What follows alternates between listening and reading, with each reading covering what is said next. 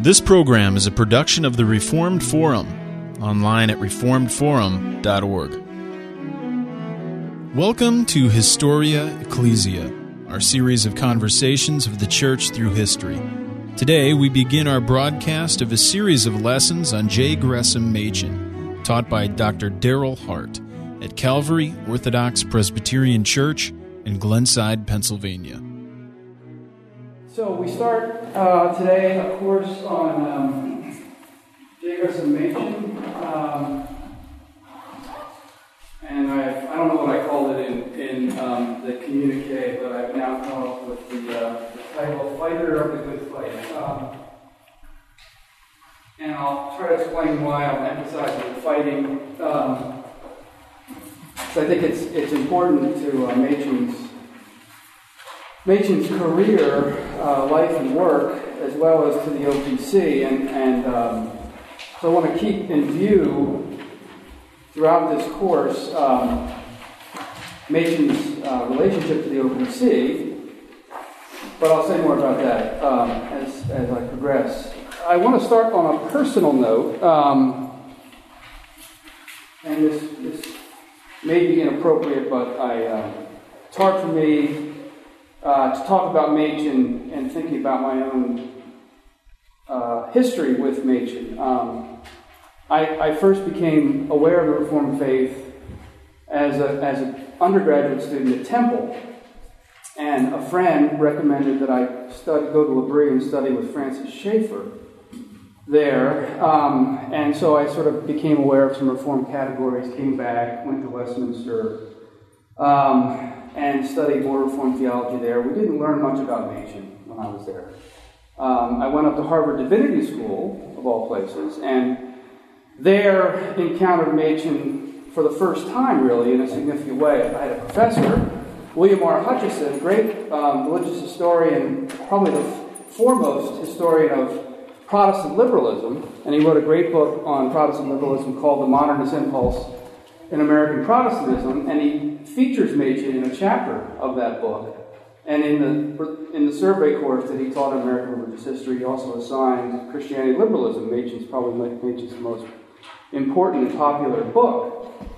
And so it was at that time that I started to read Machen, became aware of him, became aware that no one else was working on him, and various people from George Marsden to Mark Knoll and others encouraged me to do a dissertation on Machen. I was sometimes tempted to do something else, and I actually beat out one of Marsden's students. There's a kind of informal etiquette that once you choose your dissertation topic, no one else can. So technically I had chosen mine before one of Marsden's students who wanted to do a similar thing, and so he had to do something else. His name is Brad Longfield. He did a book with the Presbyterian Controversy, and he did 7 biographies in that book rather than just Machen. But so I spent a lot of time with Machen between 1983, when I started at Johns Hopkins doing my doctoral work, and then when the book finally came out based on the dissertation. And I continued to work on Machen since. I taught a course here at Calvary in 1999. I regularly teach on Machen out at Westminster, California. So this is not just an academic pursuit for me. It's very much something that has altered my understanding of Christianity, and especially the Reformed faith. I grew up an evangelical or fundamentalist. Again, was exposed to Reformed faith through Schaeffer. And I became aware that Machen was in touch with a deeper and older expression of Reformed faith that was different from Schaeffer's. And only later did I become aware of the differences between Schaeffer and Machen. Schaeffer, of course, was originally in the Bible Presbyterian Church, and the Bible Presbyterian Church, as we will see, I hope by the end of this course, split away from the OPC in 1937. So Schaeffer is one of those people who was sort of a follower of Karl McIntyre, and the McIntyre group was very critical of Westminster and the OPC. So anyway, moving from Schaeffer to Machen, even though I didn't realize it at first, was important. Again, for my own personal understanding. So Ann and I met at 10th Presbyterian Church, which at the time was a PCUSA congregation in the late 70s and early 80s. I had a friend who recommended that I go to L'Abri, was at the time a student at Reformed Episcopal Seminary, 43rd Chestnut Street at the time, and he was also a member, I believe he was a member at Knox OPC in Lansdowne, which was an exclusive psalm singing congregation, where Professor Murray went, I think, sometimes, when he didn't come here. I actually heard Van Til preach one of his last sermons at that congregation. And this friend of mine, who now is unfortunately not a believer, but he couldn't believe that I would even countenance going to a PCUSA congregation. And I was just clueless. It's evangelical. It's great. Ann and I were married there in 1981. What could be wrong with 10th Presbyterian Church? But again, studying Machen and studying his concerns, I became aware of the difference that, say, Machen might make, especially for the way that we understand the Reformed faith in the Orthodox Presbyterian Church.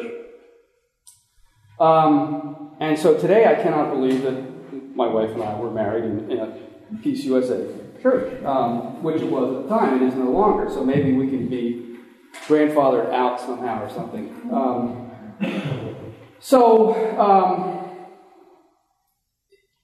This study of Machen actually was also important for getting me on the radar of Charlie Dennison, who was the historian of the OPC between 1982 and his death, which was when? When did he die, Danny? 99. Charlie did a great service to the OPC in many ways, but he was a historian. He was looking for someone to write a history of the OPC for the church's 60th anniversary, and he turned to John Meether and me.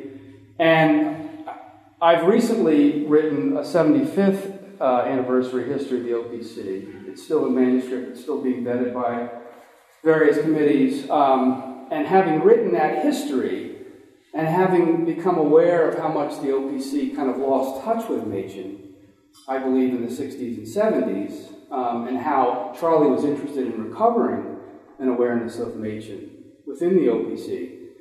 My having written a dissertation on Machen that came out in 1988 when I did my degree, it makes sense how I got on Charlie's radar, and it makes sense also how my interpretation in many respects dovetailed with Charlie's interest in Machen. And so the book that John Meether and I wrote for the 60th anniversary of the OPC was Fighting the Good Fight.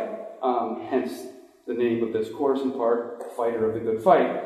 Fighting was important in the way that we understood the history of the OPC in that anniversary volume. And I still think, in retrospect, it's the proper way to understand the OPC. And the reason for that is because of the way that Machen prosecuted his fight with liberalism, but also with other aspects of American Protestantism.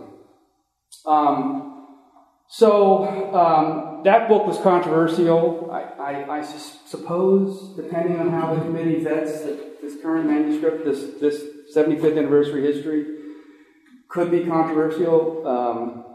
Whenever you write about people who are still living, it's always controversial.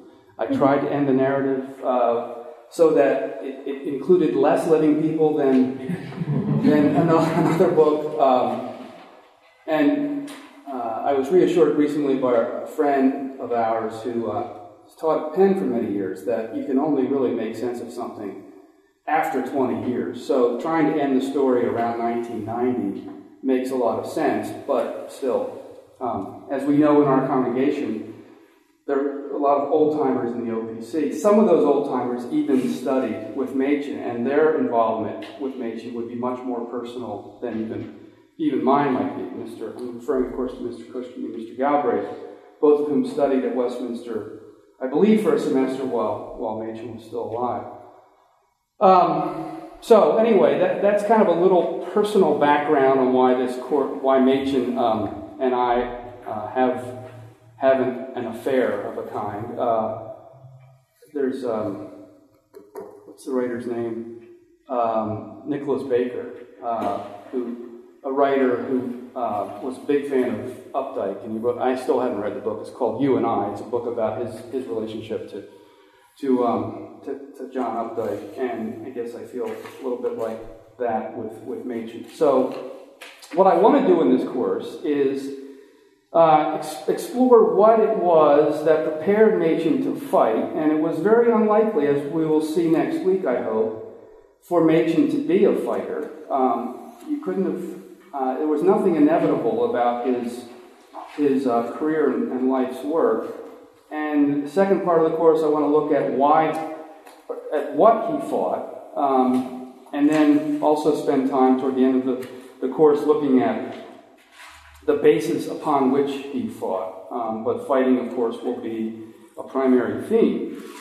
And behind all this is a question that I was trying to deal with a lot when writing this recent history of the OPC, which is whether or not the fight is still relevant for the OPC. Is it necessary to keep fighting? There were a lot of people in the OPC in the 70s and 80s who said, look, the fight's over, let's give it up, we don't need to keep fighting.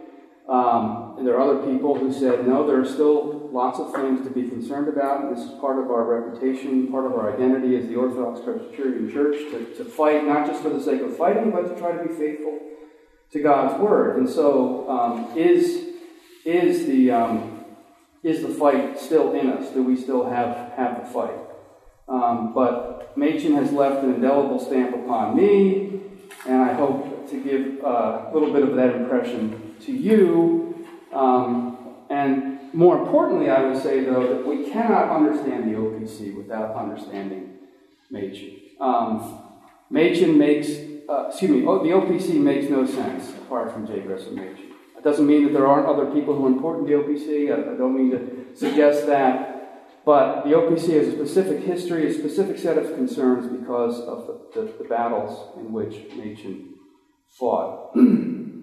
Now, you could say, someone who is skeptical of me could say that Hart can't understand anything apart from Machen, and so I may be a little obsessed.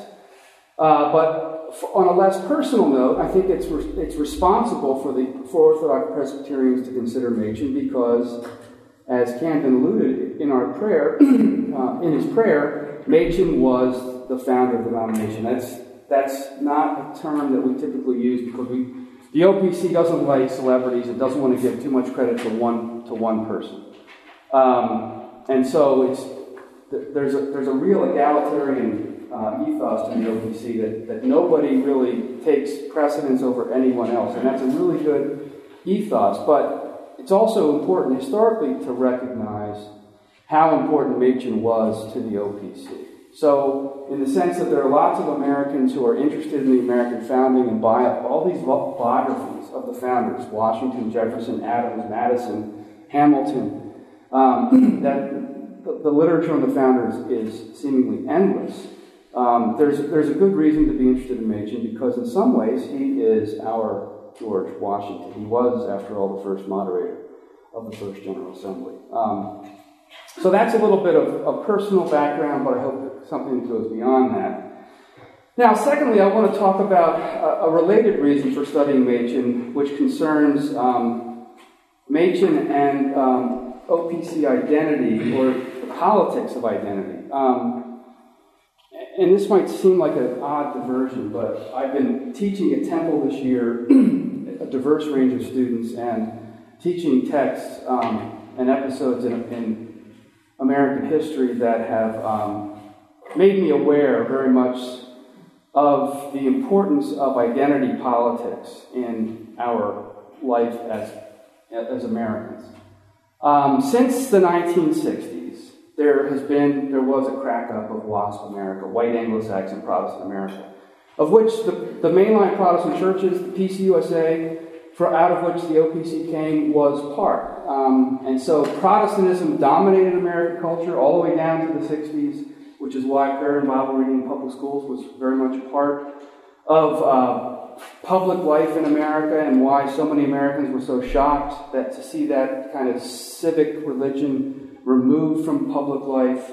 And in some ways, that that removal of religion from public life spawned the religious right, and so the concerns about religion in American cultures are with us. But post-1960s, America was less Protestant and tried to adapt to its diversity. And so there were various efforts for people to claim their identity upon grounds other than American ones, or at least to create hyphenated identities, something hyphen American. One of these efforts was racial. Ella Taylor's Roots was a very popular television series, a very popular book, and there were various efforts, and still ongoing efforts, for African Americans to claim their own racial identity. One of the more militant forms of that was Black Power in the 60s and 70s. Also, Black Muslims are trying to recover an African identity apart from being Christian.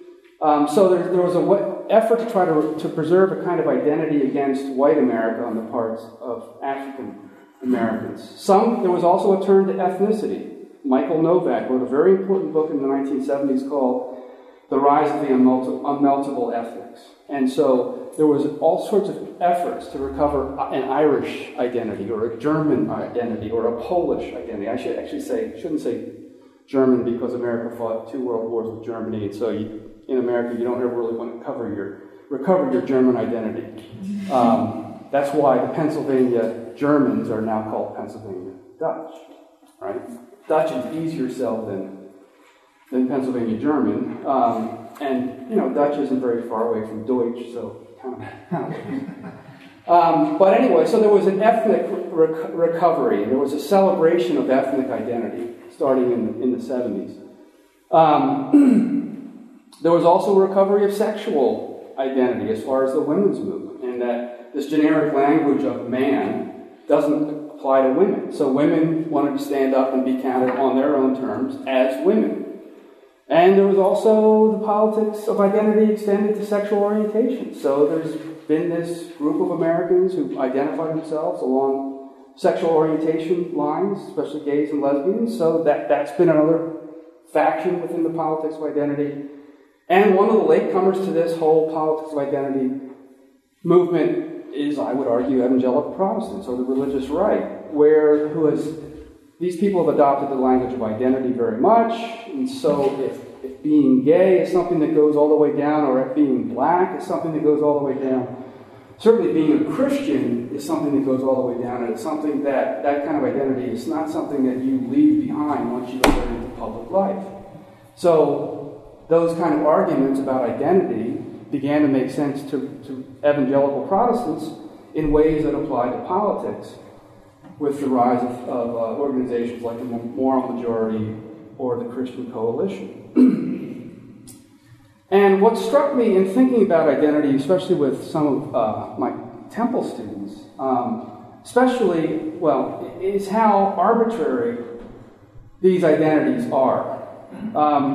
For instance, along ethnic lines, to call descendants from Asian Americans, is really quite an amazing thing, because traditionally, historically, the Japanese, the Koreans, and the Chinese don't get along. And so we just lump them all together on our census data as Asian Americans. It kind of makes sense to us Americans of European descent, but to anybody who knows and maybe has lived through the way that Japan treated the Chinese and the Koreans, it's sort of like, well, we don't want to be counted among them, but do we have a separate box for Japanese Americans, Korean Americans, Chinese Americans? So that's one way it could be awfully arbitrary. Another great one is Irish Americans. In the language of multiculturalism, because Irish Americans come from Europe and speak English, we call them Anglo-Americans. Even the Dutch we consider Anglo-Americans. But what multiculturalism did was accomplish something that 400 years of British rule never did to the Irish. The Irish would resent being called Anglo, because they've precisely resisted becoming part of the British rule. They've resisted becoming Anglo. And yet in America, Irish Americans are considered Anglo-Americans. And then even African American identity. It's quite interesting now having a president of African descent who did not come up through the system of slavery. His family didn't come up through the system of slavery or civil rights. His father was from Kenya. So he comes straight from an African background without being mediated through the whole problems of slavery, Jim Crow, and civil rights. So Barack Obama is very different from someone like Jesse Jackson. As I've encountered at Temple, there are students from Ghana in some of my classes, and they don't necessarily identify with the story of African Americans, even though, of course, they're African American because they're from Africa and they're American. One of the best examples of this is a movie that I highly value, even though I don't necessarily recommend it because it's rated R and not everyone's conscience is deep. Handle this, but it's a movie called Ararat, made by an Armenian-Canadian director. And it's about the Armenian genocide in the 1910s. And there's this, it's a movie within a movie. The movie within the movie is an epic about the slaughter of Armenians by the Turks. But the movie is about the people within the movie. Various directors, actors, writers, consultants. And there's this great scene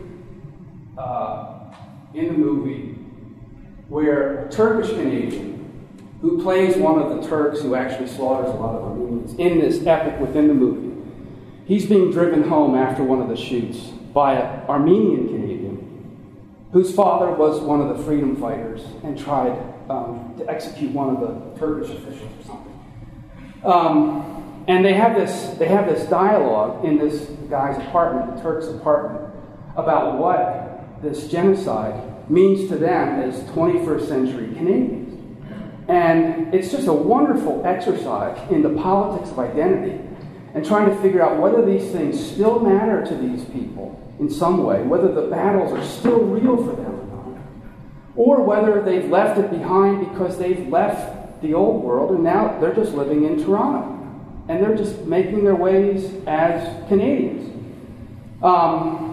So that movie, I mean, the director is really smart, I think, in pointing out how artificial our identities are that we construct for ourselves.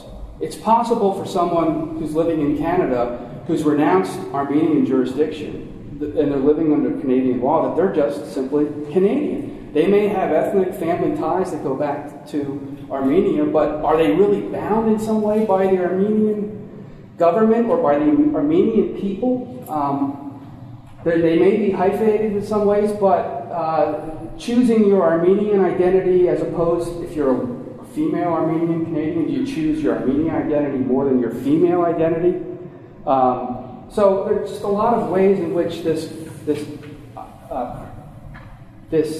notion of the politics of identity are very artificial and arbitrary. If I have 1/8 Irish blood in me, but I have a 1/8 Polish blood, which do I choose as my ethnic identity? Which heritage do I celebrate more?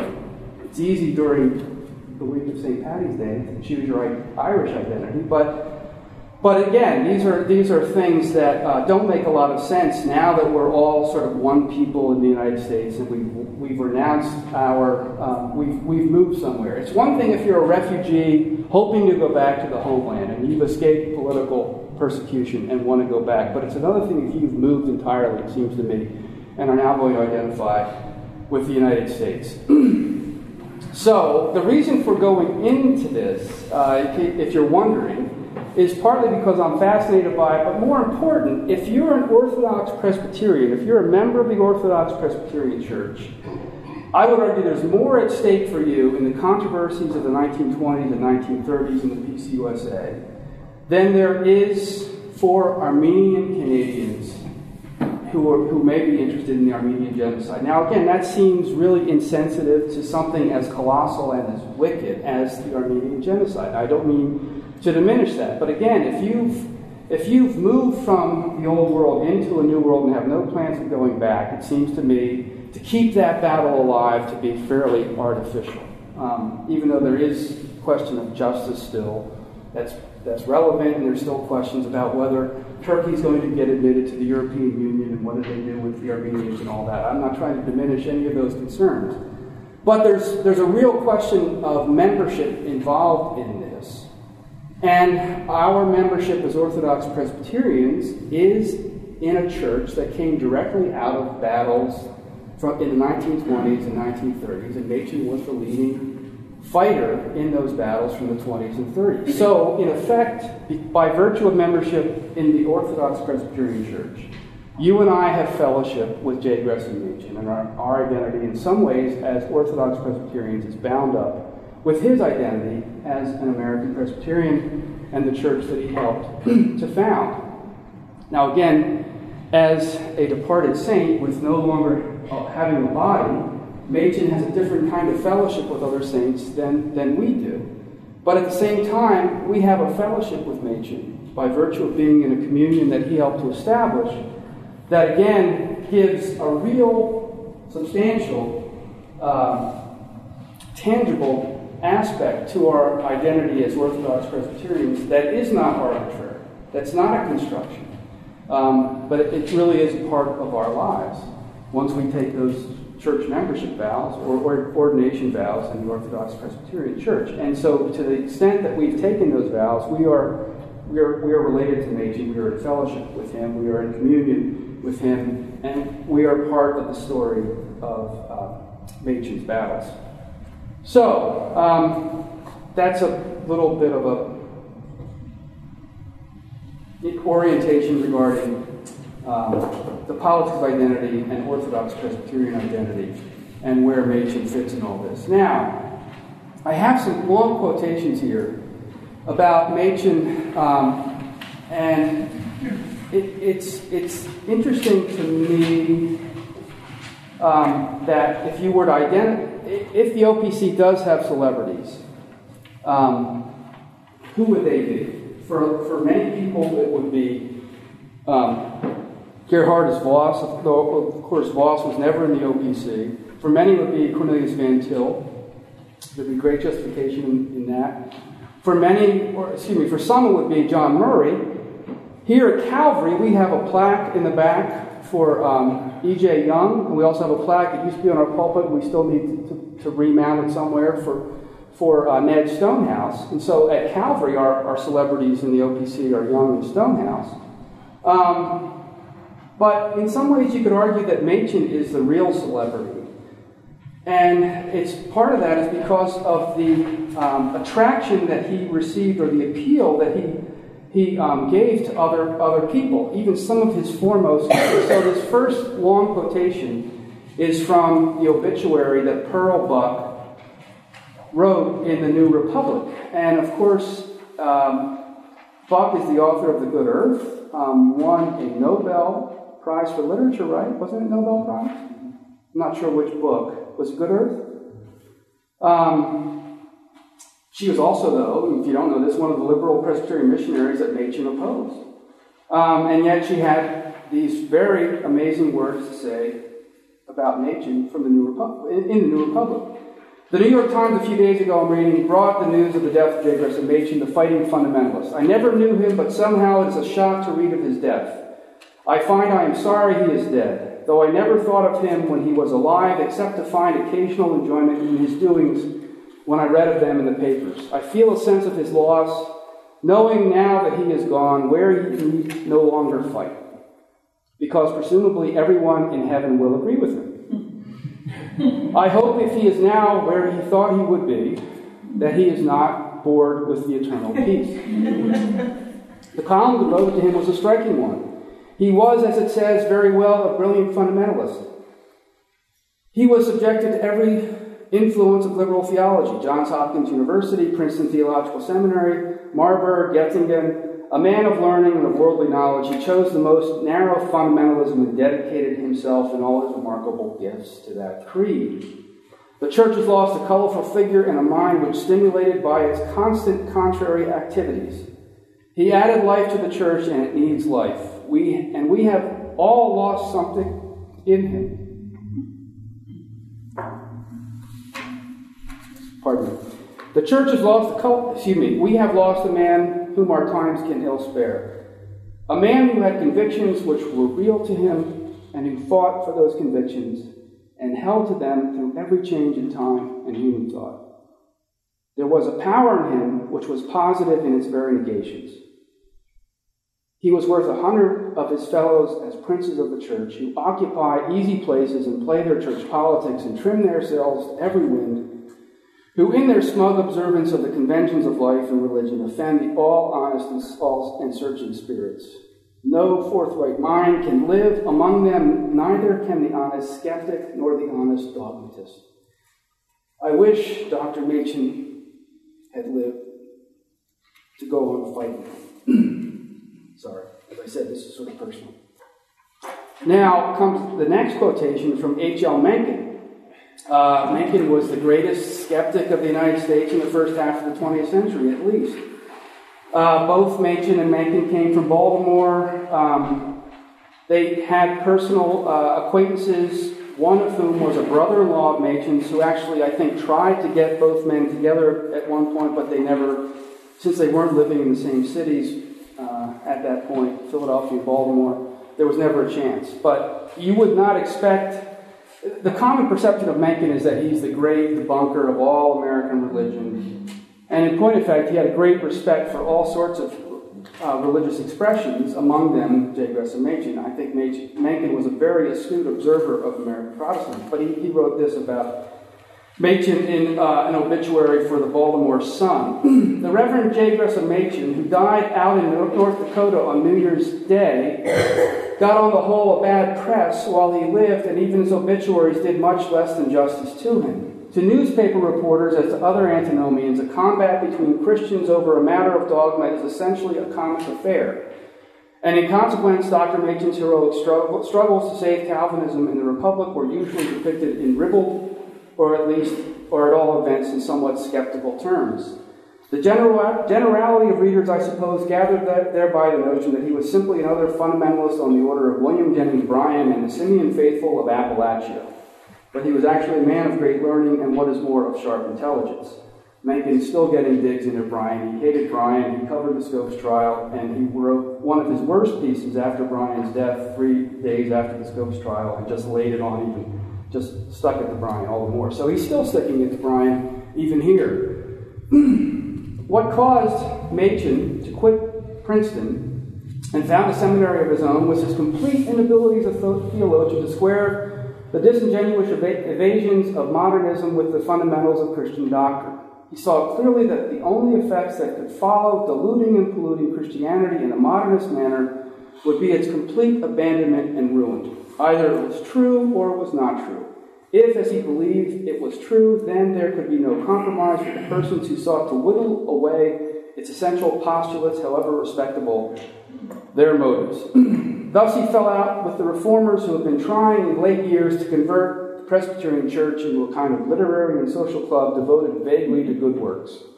Most of the other Protestant churches have gone the same way, but Dr. Machen's attention as a Presbyterian was naturally concentrated upon his own connection. Interesting that Mencken observes Machen was interested in the Presbyterian Church.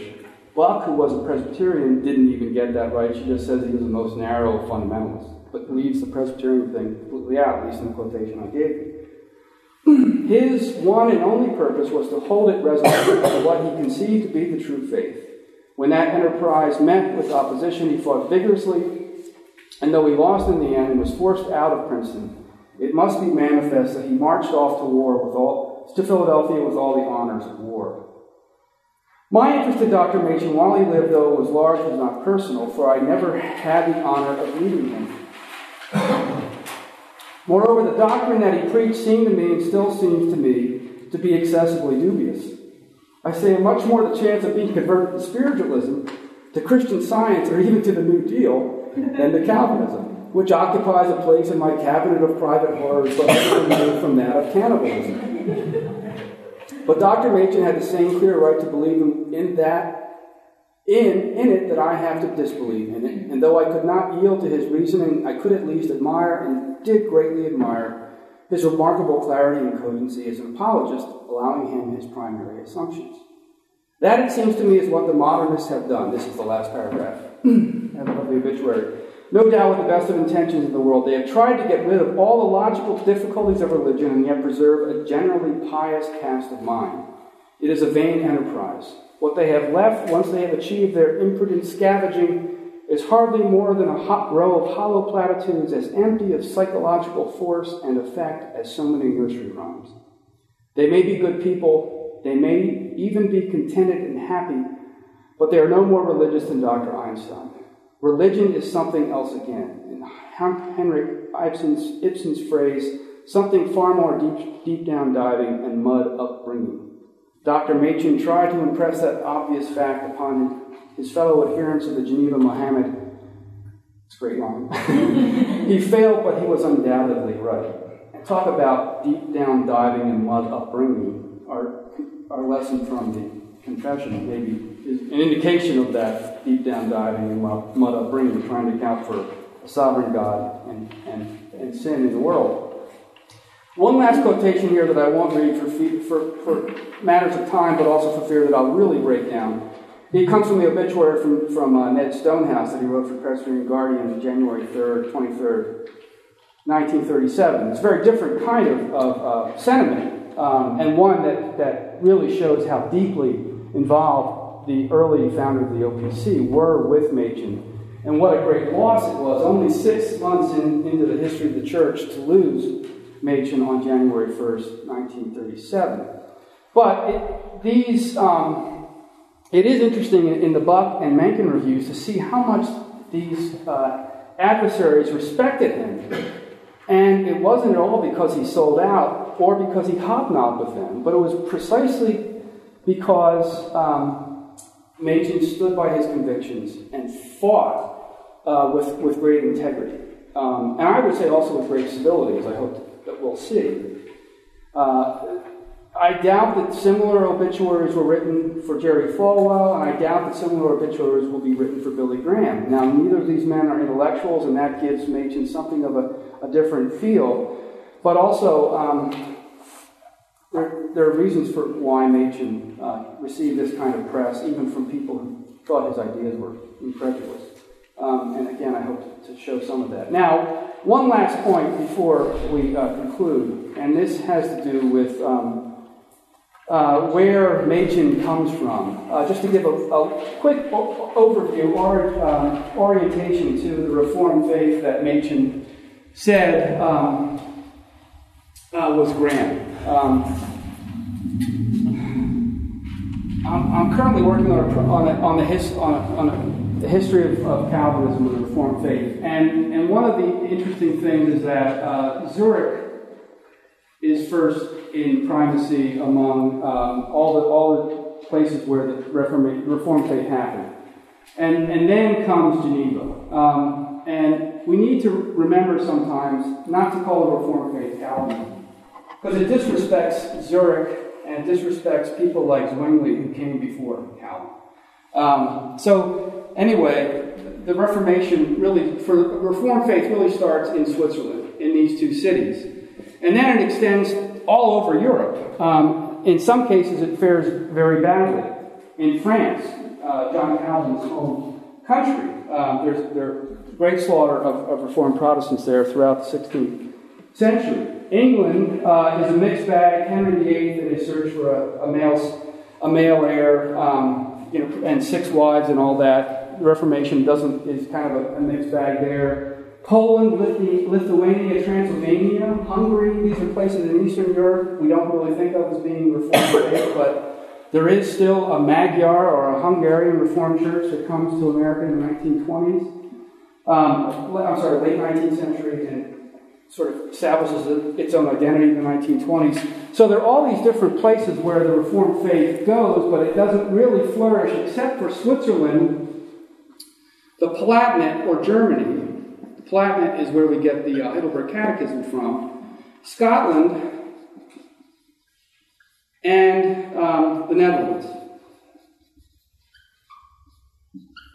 And these are the places that bring the Reformed faith to the USA. And it's interesting that the only one of these areas, Switzerland doesn't, first of all, bring the Reformed faith to the USA.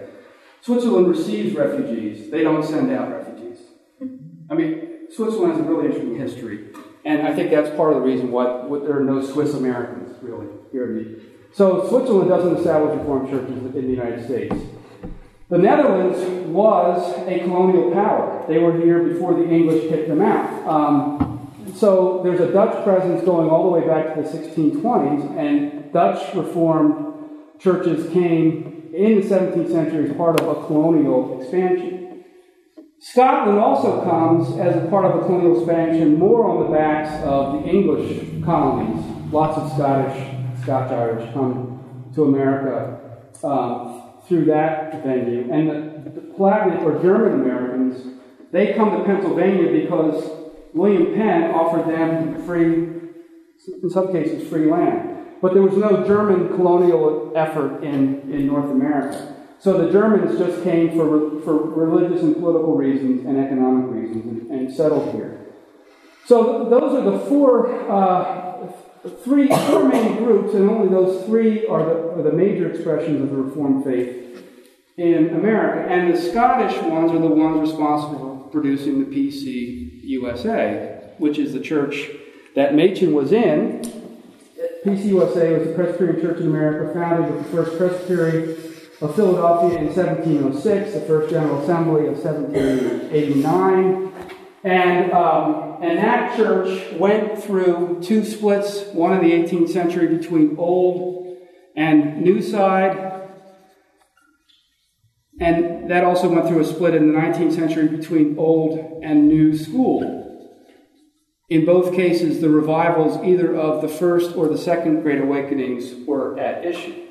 Machen is clearly situated in the Old School Presbyterian tradition, by virtue of being a Southerner in background. Both his parents were in the Old School Presbyterian Church in the South, as well as by studying at Princeton Seminary, which also represented the Old School Presbyterian tradition. I'll have more to say about Old School Presbyterianism, but that's really important to understanding Machen, because so many of the convictions for which he fought in the 20s and 30s were based on his Old School Presbyterian background. The OPC doesn't really think of itself as an Old School Presbyterian church, largely because the Old School Presbyterian church was most associated with the South. But really our roots are very much in at least a northern version of Old School Presbyterianism, coming from Princeton, and in some ways mediated by Machen, his own experience in the South, and then teaching at Princeton Seminary. So that's kind of a quick orientation to Machen, where we're going in this course. I'll break now, and if anyone has a comment or question, just one or two, maybe I could take them if they're brief. Eric. What's the John? Oh, good. I thought that was clever, that's why I put it there, and then I ran out of time. It's John Calvin. Okay, I'm giving too much to John Calvin. John Calvin to John Knox, John Witherspoon. Witherspoon is one of the great American Presbyterians from the First General Assembly era, to John Gresham Machen. And then I could also throw in another John, to John Mather, my good friend. So a lot of Johns who are important Presbyterians. But there is kind of an interesting succession. I mean, Knox is a refugee to Geneva. He learns a lot about the Reformed faith while in Geneva. He takes that back to the Scottish Reformation. Then the Scottish churches eventually produce people who go to the New World. Among them, one of those Scots who come here is John Witherspoon, signer of the Declaration of Independence and all that. And so Machen is in some ways in that kind of succession as well. Okay, well, this is it. One last. Go ahead. What about Beck's? I'll say more about that. Those are the convictions of Old School Presbyterians, and again I ran out of time. But Bible, election, confessionalism, kingdom, spirituality, church. It's a helpful way of not thinking about a beer, but about the kind of hallmark convictions of Old School Presbyterianism. But I'll say more about that in weeks ahead. All right, let's close with prayer. We hope you enjoyed this lesson. If you would like to read more about Calvary Orthodox Presbyterian Church in Glenside, Pennsylvania, please visit calvaryopcglenside.org. If you would like to hear more from Darryl Hart, you may also visit oldlife.org or visit reformedforum.org for information about all of Reformed Forum's programs and related websites and resources. Thank you so much for listening, and we hope you join us again next time on Historia Ecclesia.